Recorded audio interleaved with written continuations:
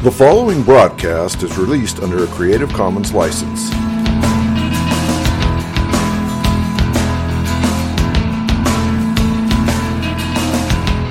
I believe in Jesus Christ, the only Son of God. I believe He lived and died, and that He rose again. I believe and trust in Him.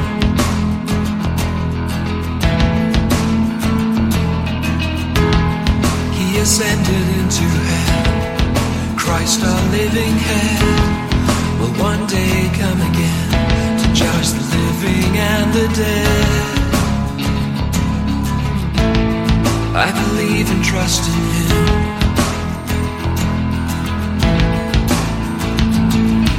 I will trust in my Redeemer, sing of His love that lasts forever, know His full and sure salvation.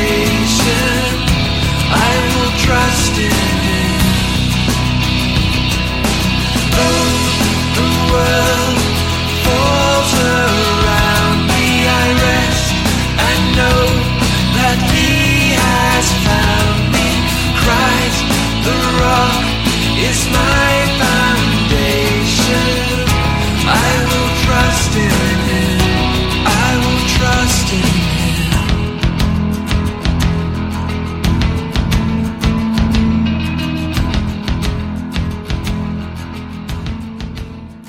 Welcome all to Pastor Yeshua. You've been listening to Creed by Richard Jensen from his album, Order of Service. By way of introduction, Pastor is an acrostic which stands for Preaching All Salvation Through One Redeemer. Our Redeemer, Yeshua, Jesus, is the Hebrew name for the Lord. It means Yahweh, the Lord, is salvation.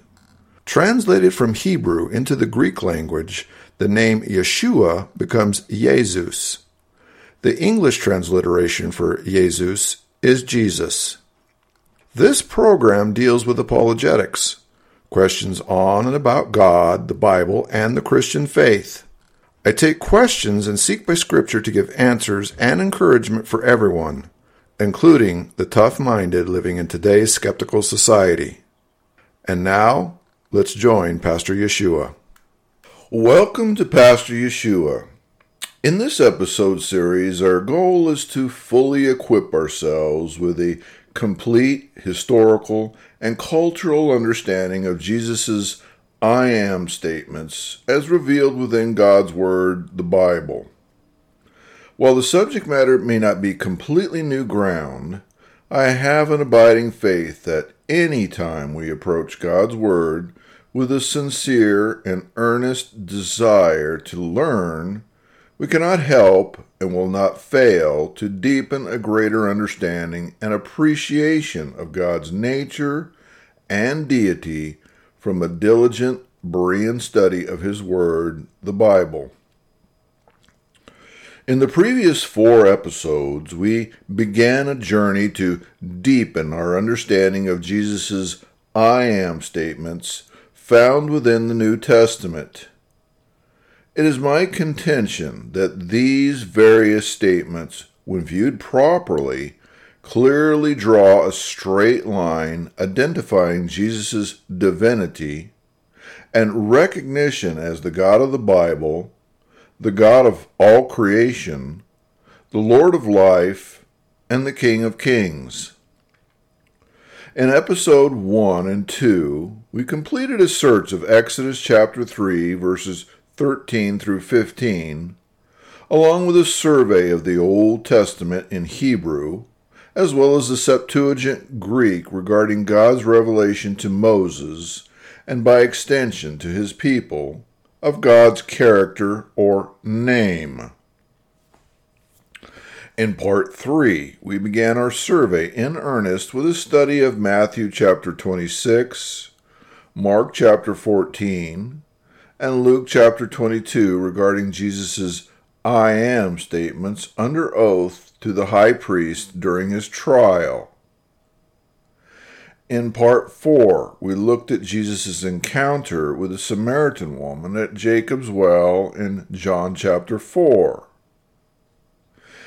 In part 5, we began to look at Jesus' feeding of the 5,000 and his walking on the water of the Sea of Galilee. In part 6, we continued to examine John chapter 6, where Jesus and his disciples land at Capernaum, where Jesus repeatedly says, "I am the bread of life." Now, thus far in this series, we have focused on the topic which is Jesus' "I am" statements, which demonstrate his divinity. We will continue to explore these statements. However, it must be recognized that there is so much more of Jesus' behavior and statements which reveal his messianic identity as well as his deity.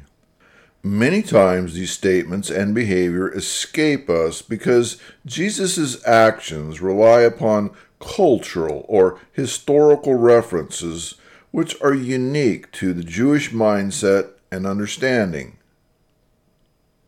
As has been our contention in previous episodes, God communicates throughout his word using types, shadows, allegories, and parables in order to give greater and deeper theological truths pointing towards eternal realities. Ultimately, these types and shadows find their substance in the person, nature, and character of Jesus, who is God. Consequently, as we study Jesus' statements and actions, I believe it will be a blessing to take several detours to stop and look at several instances where the circumstances of Jesus' statements reveal the substance of those types and shadows which God himself has created. In this episode, we turn our attention to John chapter 7. Beginning in verses 1 and 2, we read, quote, "After these things Jesus walked in Galilee, for he would not walk in Jewry, because the Jews sought to kill him. Now the Jews' Feast of Tabernacles was at hand," unquote. Of course, the, quote, "after these things," unquote, are all the events which transpired in chapter 6, which we discussed previously in part 5 and 6. In terms of timing, the important thing we recall was that chapter 6 occurred around the time of the Passover. The Passover occurs during the Jewish month of Nisan on the 14th and 15th, which would be March or April. The Feast of Tabernacles, or Sukkot, occurs in the Jewish month of Tishri, beginning on the 15th, and goes for 7 days until the 22nd, which is the month of September. So, all in all, the, quote, "after these things," unquote, means that about 5 to 6 months has passed from John 6 to John 7. Insofar as the Feast of Tabernacles was concerned, this feast was commanded by God in Leviticus chapter 23, verses 34 through 44. During these 7 days, God's people were supposed to live in booths or small makeshift tent-like structures. For the most part, the feast was intended to remind Israel of their departure from Egypt and their status as pilgrims who wandered in the wilderness en route to their eventual home, the Promised Land, which is the type of heaven.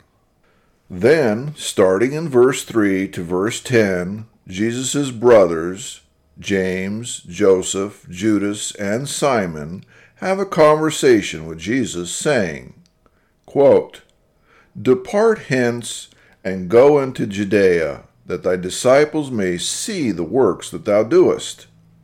For there is no man that doeth anything in secret. and he himself seeketh to be known openly. If thou do these things, show thyself to the world. For neither did his brethren believe in him. Then Jesus said unto them, My time is not yet come, but your time is always ready. The world cannot hate you, but me it hateth, because I testify of it, and the works thereof are evil. Go ye up unto this feast. I go not yet unto this feast, for my time is not yet come. When he had said these words unto them, he abode still in Galilee. But when his brethren were gone up, then he went also up unto the feast, not openly, but as it were in secret. Unquote. These verses create the inference that Jesus was doing some kind of miracles, or at least amazing things which were restricted to his immediate family. Thus, Jesus' brothers suggest, perhaps derisively, to show his quote-unquote works to the world and to his disciples, since Jesus' brethren did not believe in him. Jesus therefore sends his brothers to the Feast of Tabernacles without him, because the timing is wrong for Jesus to reveal himself. Eventually, Jesus does go to the Feast of Tabernacles, but he goes in secret. In verses 11 through 14, Jesus' presence at the feast becomes known. Quote, Then the Jews sought him at the feast and said, Where is he? And there was much murmuring among the people concerning him, for some said, He is a good man. Others said, Nay, but he deceiveth the people. Howbeit no man spake openly of him for fear of the Jews. Now about the midst of the feast, Jesus went up into the temple and taught. Unquote. In verse 15 we read, quote, And the Jews marveled, saying, How knoweth this man letters, having never learned? Unquote. Now in this case, the word quote-unquote letters is used in the context of Jesus' understanding and mastery of the Jewish scriptures. Clearly, Jesus had a level of understanding that rivaled and exceeded that of someone who had been formally educated by a master rabbi. It is also apparent that either these Jews knew Jesus or they knew all those who were being formally taught. In either case, the Jews had enough knowledge to know that Jesus' knowledge was a mystery, since in their understanding there was no natural explanation for his knowledge. Throughout verses 16 through 36, Jesus and the Jews continued their debate over the Sabbath, the Messiah, and over Jesus' identity. Now, remember, all of the discussion activities here in John 7 has been going on during the 7 days of the Feast of Tabernacles. The Feast of Tabernacles had been a celebration going on for many hundreds of years since God first delivered his instructions to Moses. Over time, many particular and distinctive customs were added to this celebration. Because God required his people to make sacrifices during the Feast of Tabernacles, many people would be gathered in and around the temple in Jerusalem in their required tabernacle during this period. The temple would have been a very busy and crowded place, and hence the perfect environment for Jesus to teach. Now, one of the customs associated with the Feast of Tabernacles was that during this feast, on each of the first 7 days of the feast in Jerusalem, the temple priests were divided into 3 divisions. One division for the altar, one for the willows, and one for the waters. The first division for the altar would slay the necessary sacrifices found in Numbers chapter 29. The second group of priests exited the eastern gate of the temple to the Mutzat Valley, where the ashes of the red heifer were dumped at the beginning of the Sabbath. There they cut willows 25 feet in length and form a line with all the priests holding a willow. Behind this row would be another row of priests also holding willows. Meanwhile, the third group of priests would go down to the pool of Siloam with large water jugs. Once there at the pool of Siloam, they would fill the water jugs and come up the many steps to the Temple Mount, commemorating the long-expected anticipation of promises given through the prophet Isaiah. Isaiah chapter 44, verse 3, quote, "For I will pour water upon him that is thirsty, and floods upon the dry ground. I will pour my spirit upon your seed, and my blessing upon your offspring," unquote. Also, Isaiah chapter 12, verses 1 through 3, quote, "And in that day thou shalt say, O Lord, I will praise thee, though thou wast angry with me. Thy anger is turned away, and thou comfortest me. Behold, God is my salvation. I will trust, I not be afraid, for the Lord Jehovah is my strength and my song. He also is become my salvation. Therefore, with joy shall ye draw waters out of the wells of salvation," unquote. Here one can see that on the surface that both of these verses are merely talking about drawing and or pouring out water as an analogy to God pouring out his Spirit upon his people. On the other hand, if we look with discernment and view these passages as prophecies, types, and shadows, then it is clear that Isaiah is talking about the Messiah, Jesus, who is that water and who is our salvation. Hence, as with so many other things, the Jews were knowingly or unknowingly celebrating the coming as well as the accomplishments of Christ during the Feast of Tabernacles. Returning to the customs of the Jewish people during the Feast of Tabernacles, we see that as the priests approached with the water jugs, the people would burst forth in singing psalms such as Psalms 113 through 118.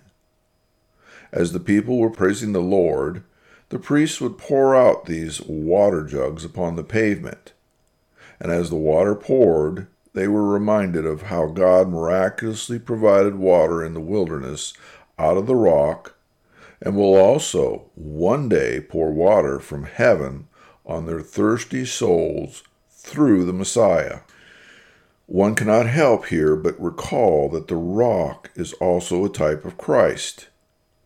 The fact that the rock which Moses struck at Horeb and received water in Exodus chapter 17 verse 6 and Numbers chapter 20 verse 11 is Christ is verified by Paul in 1 Corinthians chapter 10 verses 1 through 4, which says, quote, "Moreover, brethren, I would not that ye be ignorant, how that all of our fathers were under the cloud, and all passed through the sea, and were baptized unto Moses in the cloud and in the sea, and did eat the same spiritual meat, and did all drink the same spiritual drink. For they drank of that spiritual rock that followed them, and that rock was Christ," unquote. This particular cultural Jewish custom of drawing water from the pool of Siloam during the Feast of Tabernacles is called the water drawing celebration, or the water libation ceremony, which in Hebrew is called Simchat Beit HaShovah. Literally, Simchat meaning rejoicing, Beit meaning the place of, and Hashovah meaning water drawing. So, for a moment, visualize or imagine yourself looking at the city of Jerusalem, which is a city on a hill.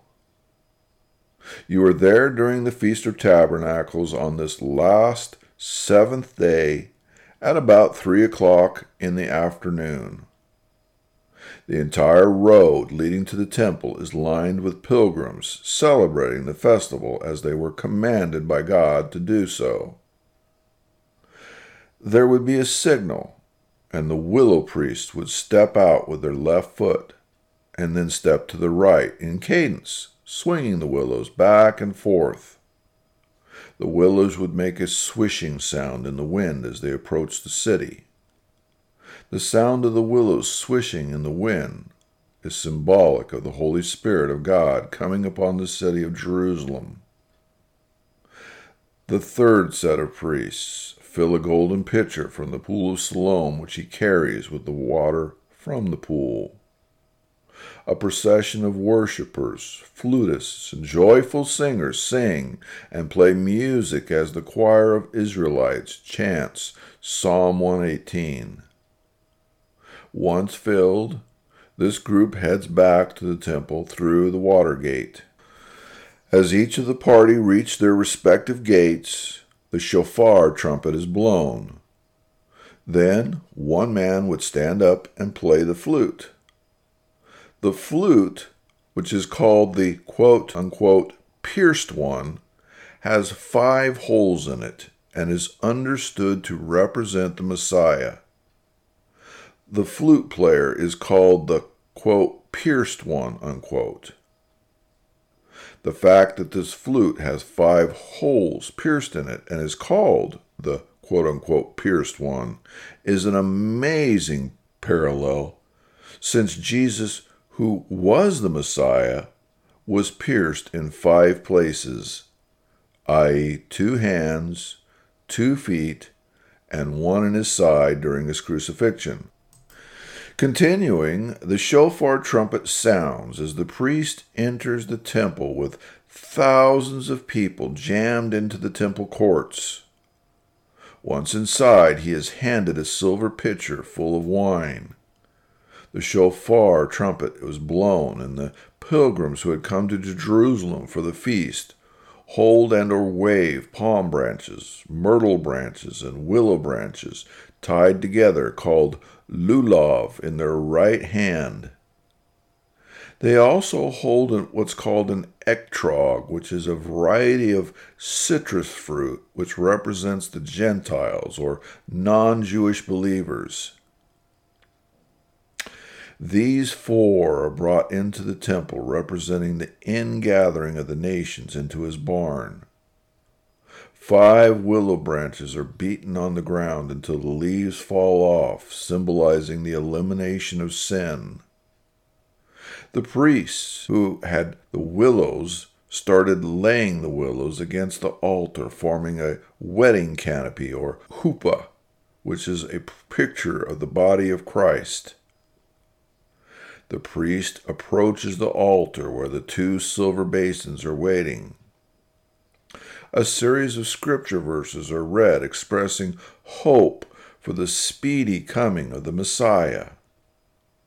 The procession circles the altar 7 times, remembering the walls of Jericho, which fell after 7 circuits because of God's great power. When the ceremony rite reaches its climax, there are 3 blasts on the shofar trumpets.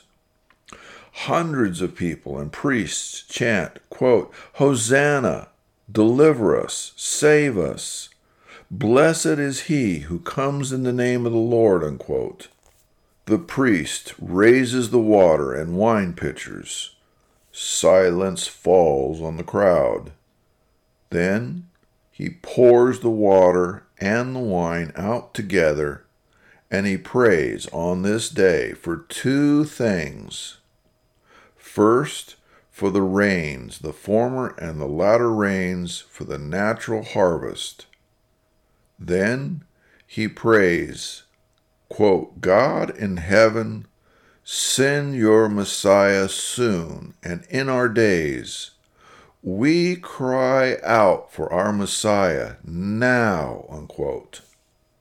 Now, if we combine what we know of this cultural observation with the narrative of John 7, we can draw the conclusion and further imagine that perhaps the high priest and the people have just finished chanting, quote, "Hosanna, deliver us, save us, blessed is he who comes in the name of the Lord," unquote. We can further imagine that the high priest has just finished pouring the water and the wine, and silence falls.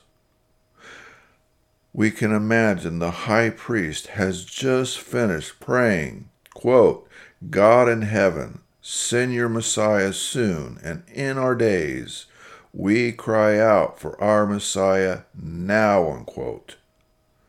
Perhaps just as the last sound of the priest praying has ended, and there is a pause before those present gradually leave, exhausted, to dismantle their booths before journeying home.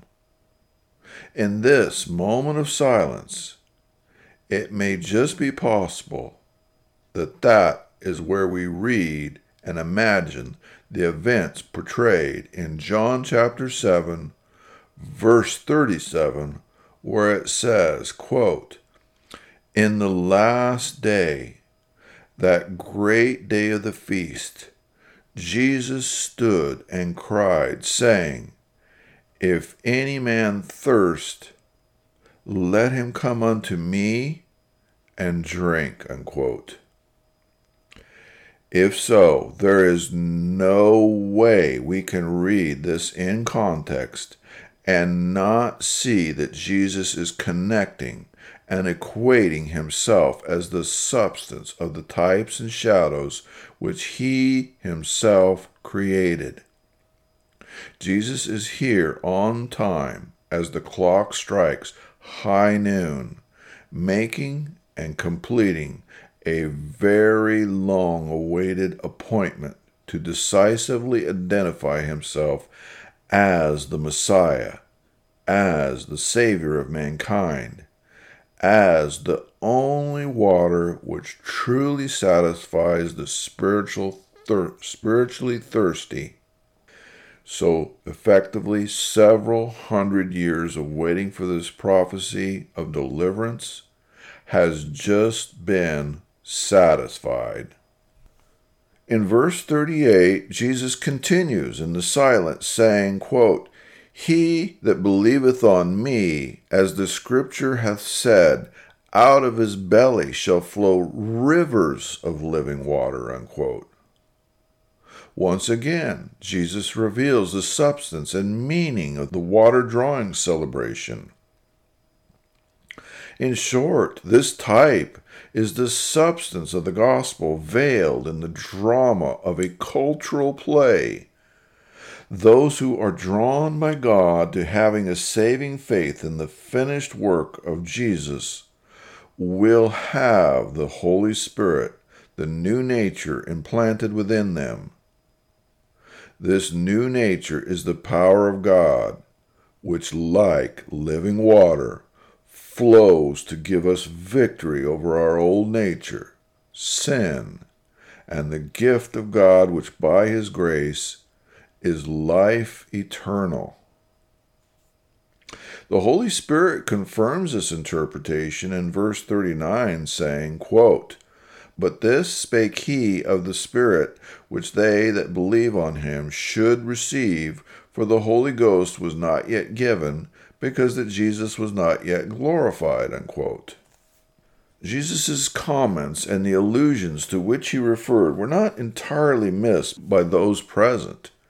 In verse 40 through 43, we read, quote, "Many of the people, therefore, when they heard this saying, said, Of a truth, this is the prophet. Others said, This is the Christ. But some said, Shall Christ come out of Galilee? Hath not the Scripture said that Christ cometh of the seed of David, and out of the town of Bethlehem, where David was? So there was a division among the people because of him," unquote.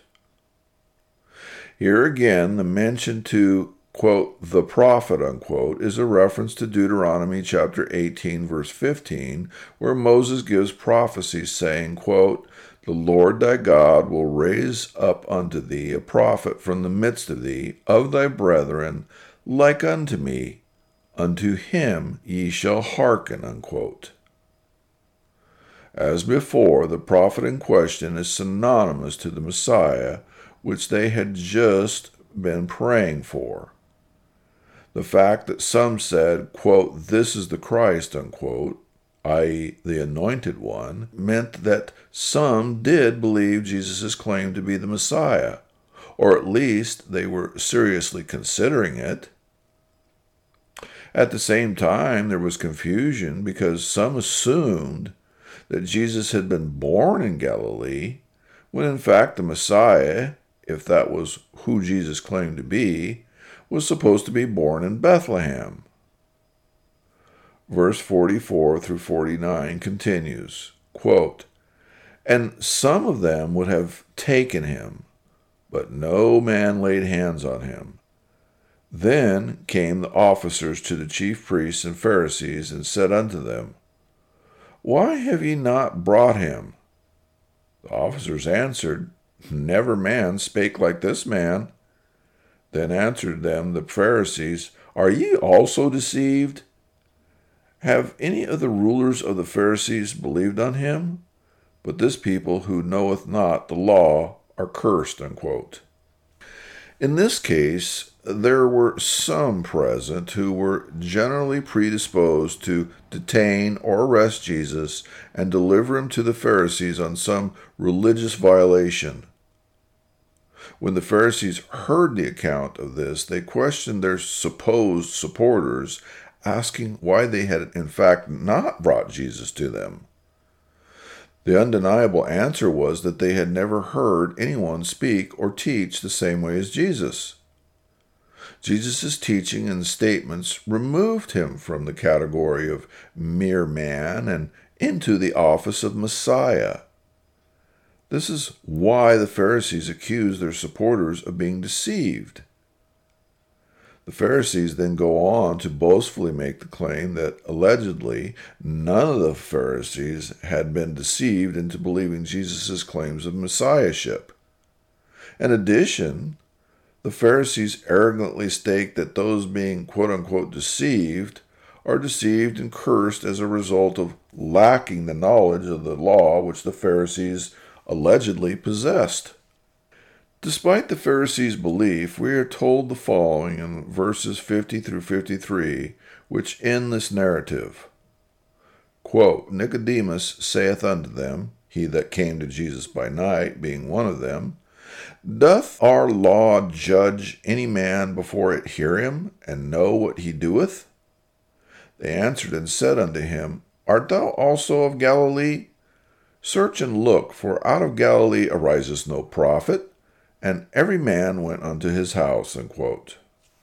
Contrary to the Pharisees' statement, Nicodemus, who was in fact a Pharisee and one of the Sanhedrin, did believe Jesus and was one of Jesus' secret followers.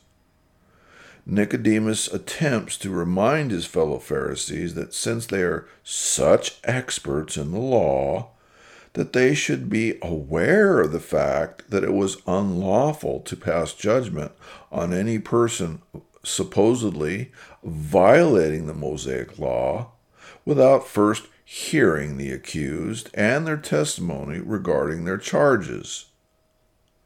The Pharisees dismissively mocked Nicodemus and challenge him to search the Scriptures to see if there is any mention of any prophet which shall come from Galilee.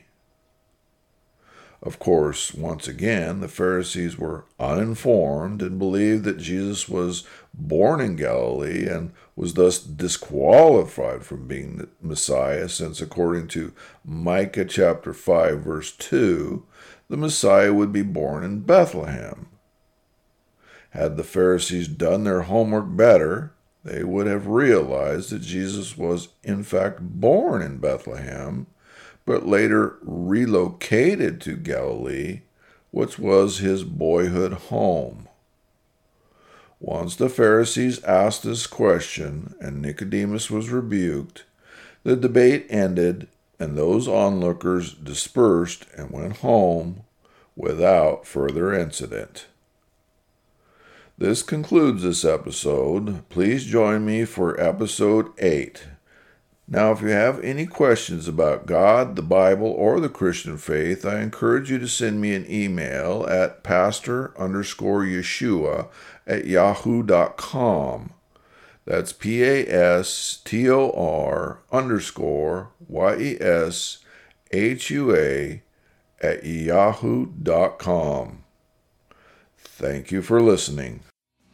The world